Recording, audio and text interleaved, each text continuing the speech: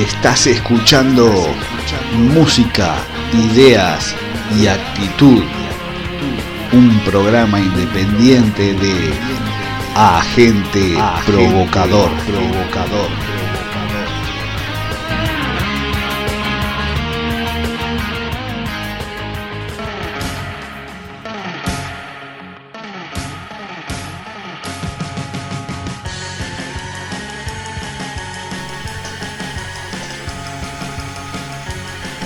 ¿Qué tal, amigos? Estamos nuevamente ofreciéndote como cada semana un nuevo episodio de este programa independiente que llamamos Agente Provocador.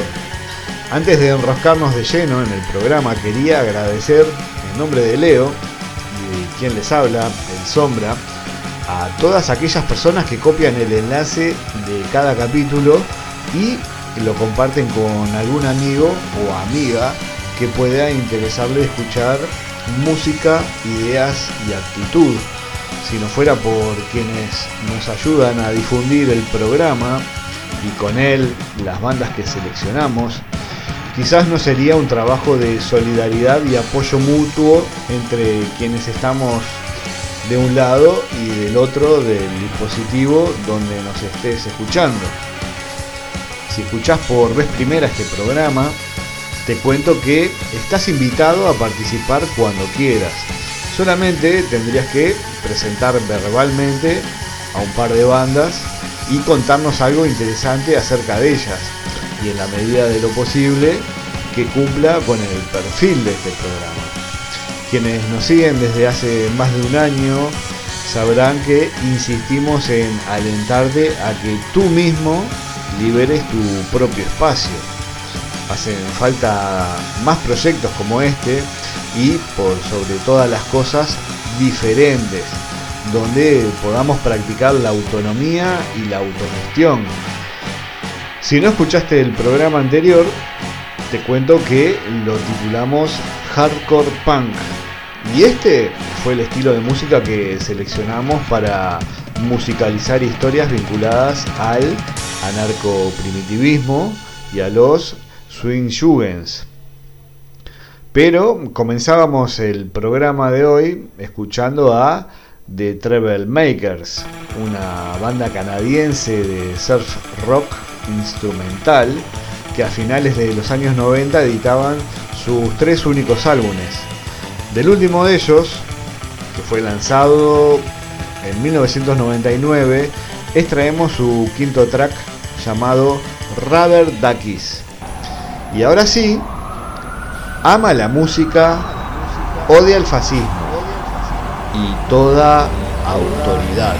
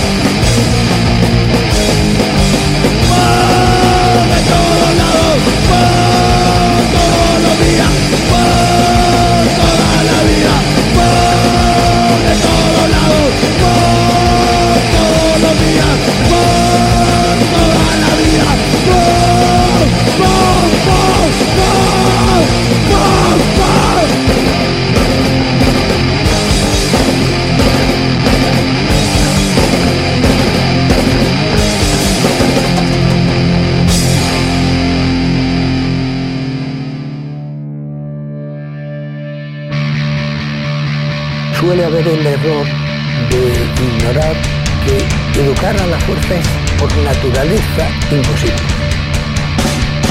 Son nociones contradictorias. La educación requiere complicidad. Con formas de fuerza puede aparentar que funciona porque es domesticar. Queremos un mundo en donde todos esos elementos de discriminación y privilegio se eliminen y cambiar un sistema en el que no haya autoridad. La libertad no es algo que se le da a nadie, ¿no? Que tiene que haber comunión de intereses. Si a los niños les interesan unas cosas y a los adultos les interesan otras, se generan resistencias y el niño va a decir que llueva, que yo llevo paraguas. ¡Con los niños no se juega!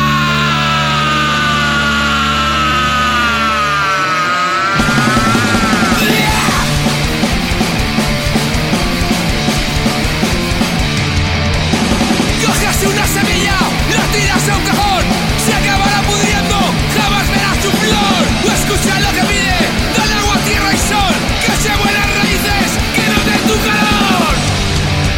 Con los niños no se juega. Estaremos callados, en fila y asustados, grandes ojos en vilo, sus sueños secuestrados.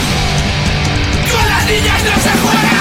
Estamos sacrificando el más preciado valor. Nos estamos disparando una bala al corazón.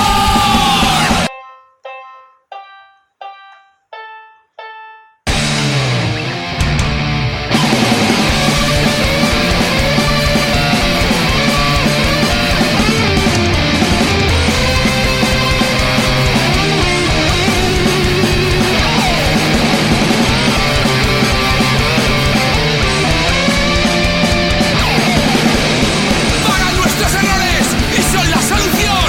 Y yo grito porque ellos jamás tuvieron voz. Con la niña no se juega. Con la niña no se juega. Estamos sacrificando el más preciado valor. Nos estamos disparando una bala al corazón. Dejadnos crecer, dejadnos en paz. Dejadnos crecer, dejadnos en paz. Dejadnos crecer, dejadnos en paz. Dejadnos crecer, dejadnos en paz.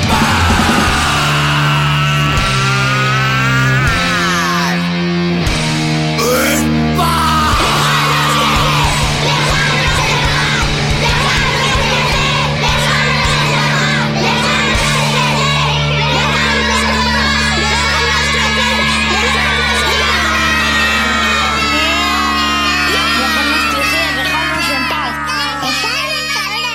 Dejarnos crecer, dejarnos en paz. Dejarnos en paz.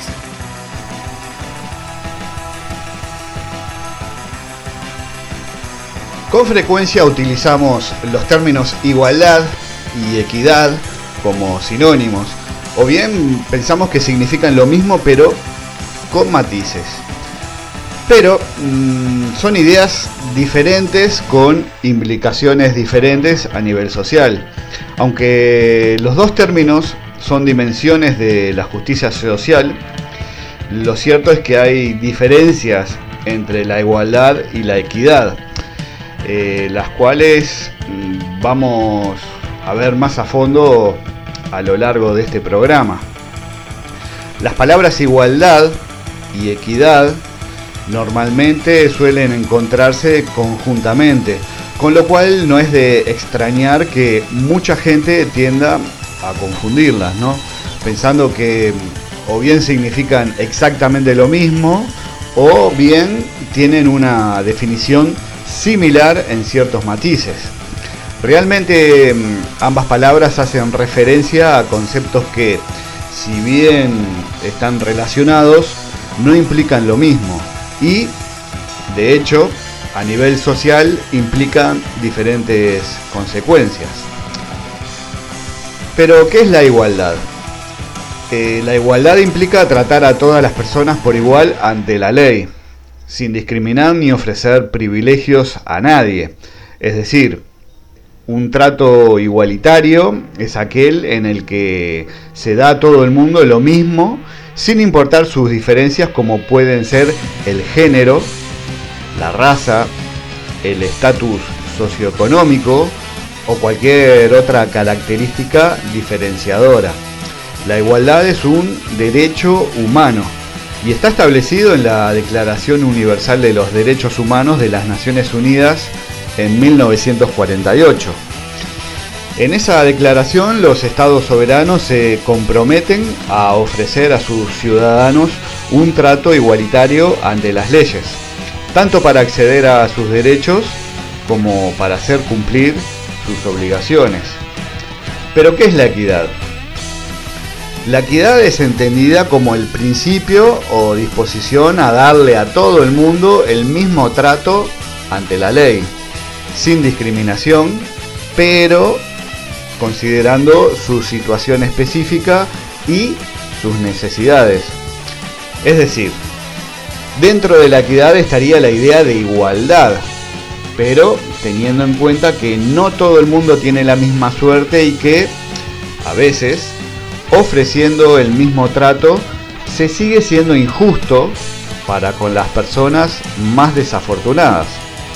En la idea de equidad se pretende ser justo o impartir justicia, pero teniendo en cuenta que cada quien es diferente, tanto para bien como para mal, y que los seres humanos, aunque merecedores de los mismos derechos, tenemos necesidades individuales o vivir situaciones diferentes en las cuales sea necesario un trato específico.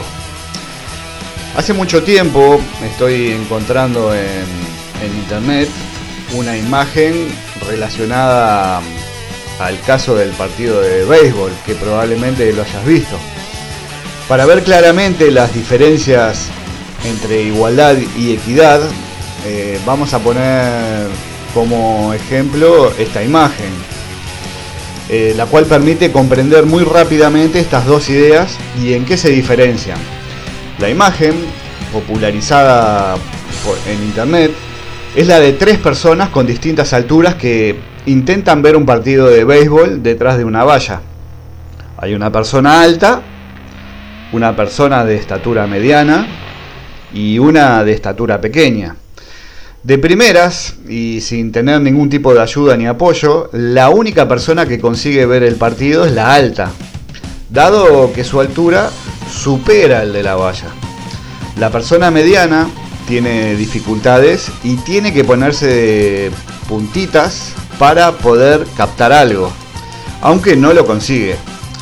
La más desafortunada es la persona baja, dado que ni en puntitas de pie puede ver nada del partido. Esta primera situación representa la injusticia social cuando no se interviene. Acto seguido, tenemos una imagen que trata de representar la igualdad.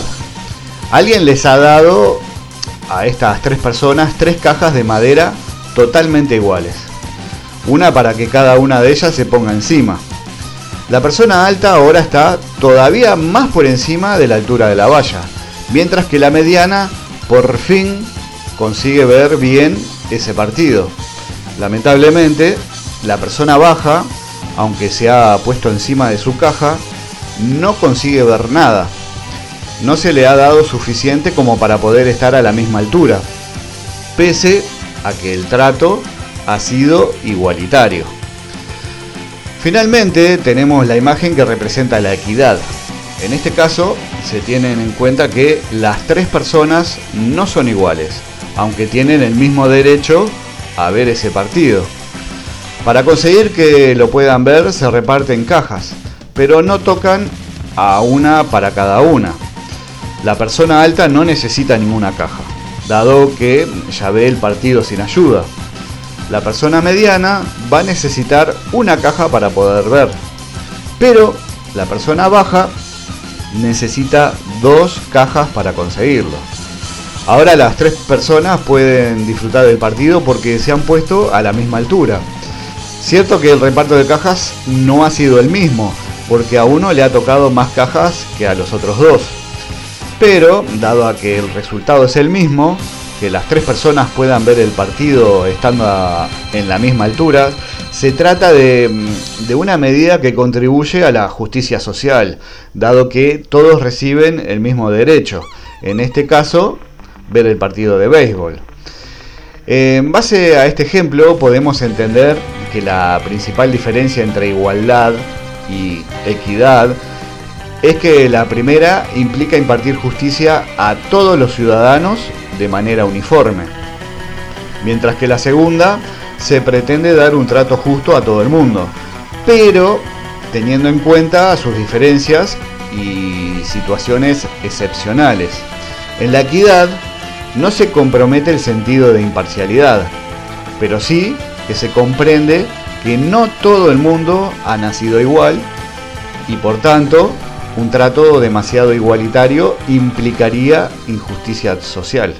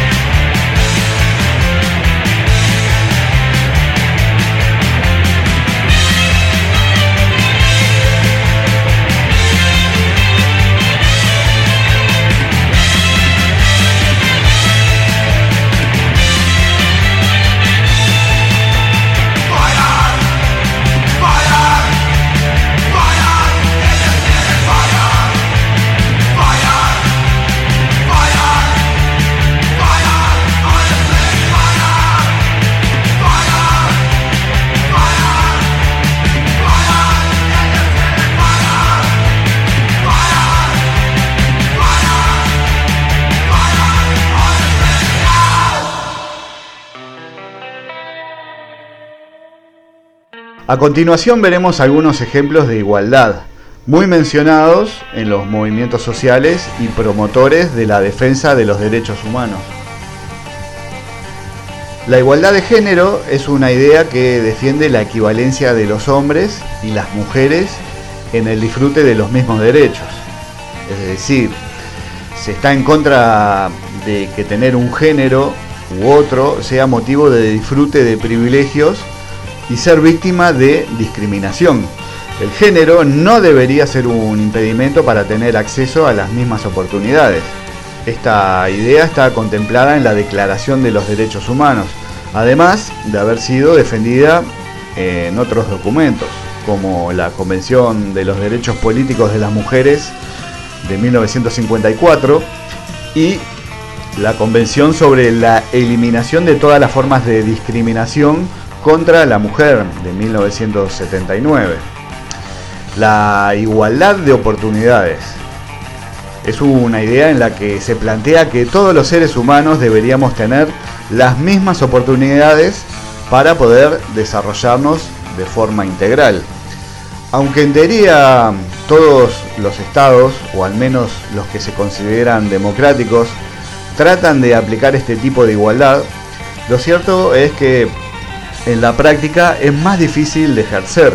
Existen desigualdades sociales que impiden que todos podamos partir de una base común. Por ejemplo, quienes han tenido la suerte de nacer en una familia de clase media alta tienen más posibilidades de disfrutar de una buena educación. Recibir repaso en caso de no rendir académicamente y poder permitirse estudios universitarios, tanto de grado como de máster. Pero una persona de clase baja, aunque tenga la misma capacidad cognitiva, no se puede permitir el mismo tipo de educación. Si tiene dificultades, puede que no reciba la ayuda necesaria y, aunque lo valga, no podrá permitirse estudios universitarios. En el caso de la persona de clase media alta, al haber tenido una vida muy privilegiada con respecto a la de la clase baja, es predecible que vaya a conseguir un buen puesto de trabajo, ya sea por inercia o ya sea por su esfuerzo. En cambio, la otra no tendrá esta suerte.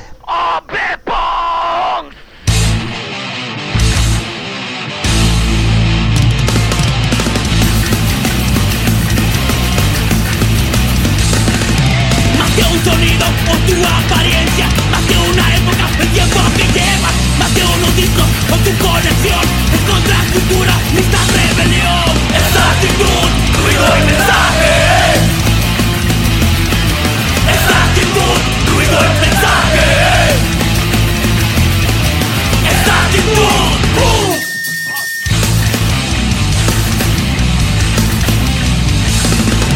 nuestra trinchera para lograr un cambio. No se trata de reglas estéticas, el baile, la lucha en las calles, es acción directa. Esa actitud, ruido y mensaje. Esa actitud, ruido y mensaje. Esa actitud,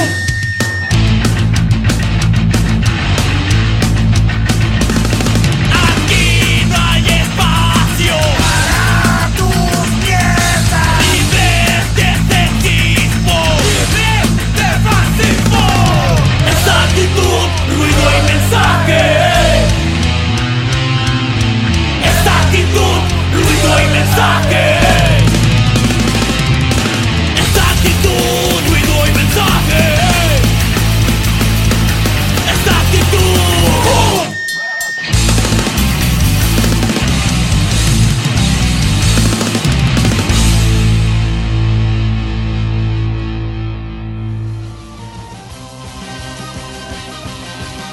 A continuación vamos a ver algunos ejemplos de equidad.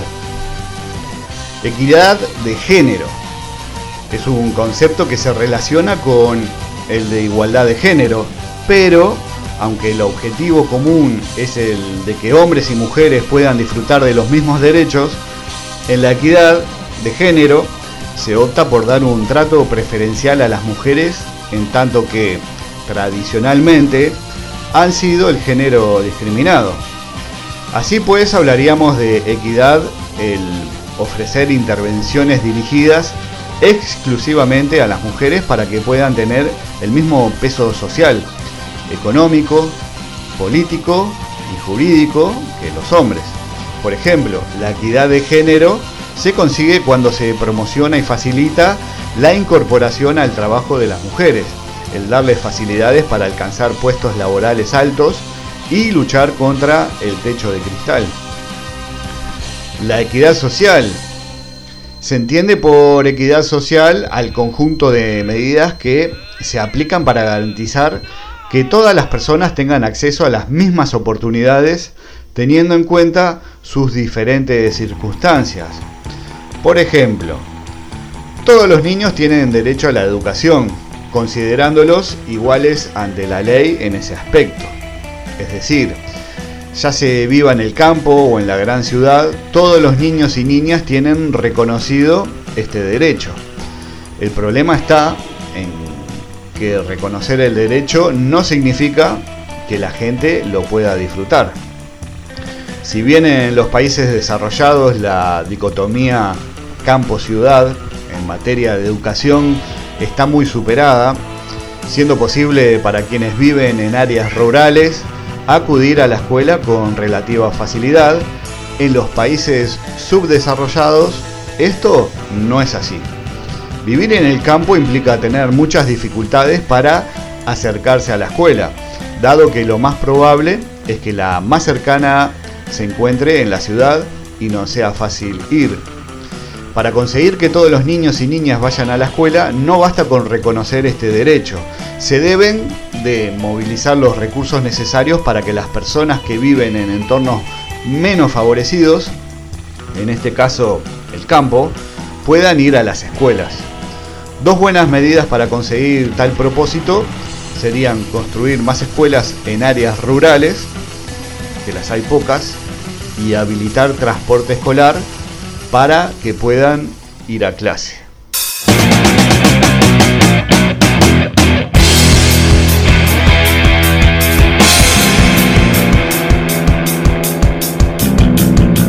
Agente provocador, música e ideas.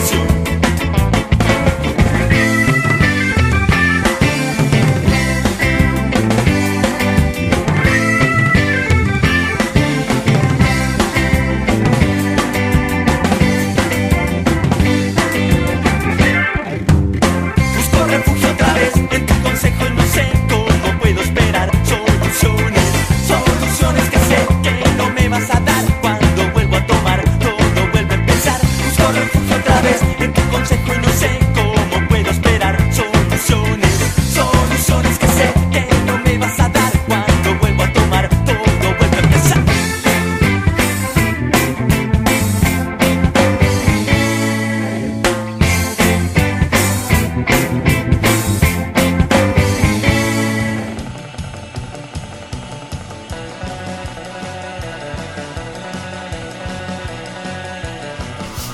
Federico García Lorca, hace 85 años atrás, había terminado La casa de Bernarda Alba, su drama de la sexualidad andaluza. Llevaba muy adelantada una comedia sobre temas políticos y estaba trabajando en una obra nueva titulada Los sueños de mi prima Aurelia, elegida de su niñez en la huerta de San Vicente en Granada. Allí se encontraba cuando el 17 de julio estalló en Marruecos la sublevación militar contra la República. Las críticas hacia Lorca se habían recrudecido en el contexto de tensión previo a la guerra civil. Aunque detestaba la política partidista y resistió la presión de sus amigos para hacerse miembro del Partido Comunista, sufrió con vehemencia las arremetidas de los conservadores por su amistad con personalidades abiertamente socialistas como la actriz Margarita Sirgu o el ministro Fernando de los Ríos. La popularidad de Lorca y sus numerosas declaraciones contra las injusticias sociales le convirtieron en un personaje incómodo para la derecha. Mientras el mundo entero admiraba a Federico como el Homero español, medios nacionales habían lanzado el rumor de que mantenía relaciones homosexuales con los componentes del teatro estudiantil. También el Estado da dinero para La Barraca, donde Lorca y sus huestes emulan las cualidades que distinguen a Cipriano Rivas, su protector. ¡Qué vergüenza, qué asco!, bravaba la revista satírica El Duende, a la que se sumaba la falangista F.E., que acusaba también a los barracos de llevar una vida inmoral, de corromper a los campesinos y de practicar el marxismo judío. Intuyendo que el país estaba al borde de la guerra, Lorca decidió volver a Madrid para reunirse con su familia. El 14 de julio llegó a la Vega de Granada y días más tarde celebró con ellos la festividad de San Federico. La situación política en España, donde la violencia había tomado las calles y la posibilidad de un golpe militar estaba en boca de todos, se había vuelto insostenible. Consciente del riesgo que sufría, Federico sopesó varias opciones, como intentar llegar a la zona republicana o instalarse en casa del compositor Manuel de Falla, cuyo renombre internacional podía ofrecerle protección. Finalmente, decidió alojarse en casa de los padres de su amigo Luis Rosales, un poeta de corte falangista, pero sus esfuerzos no hicieron más que alargar la persecución. Durante la tarde del 16 de agosto, fue detenido por Ramón Ruiz Alonso, un exdiputado de la Seda, que sentía un profundo odio por su mentor, Fernando de los Ríos, y por el poeta mismo.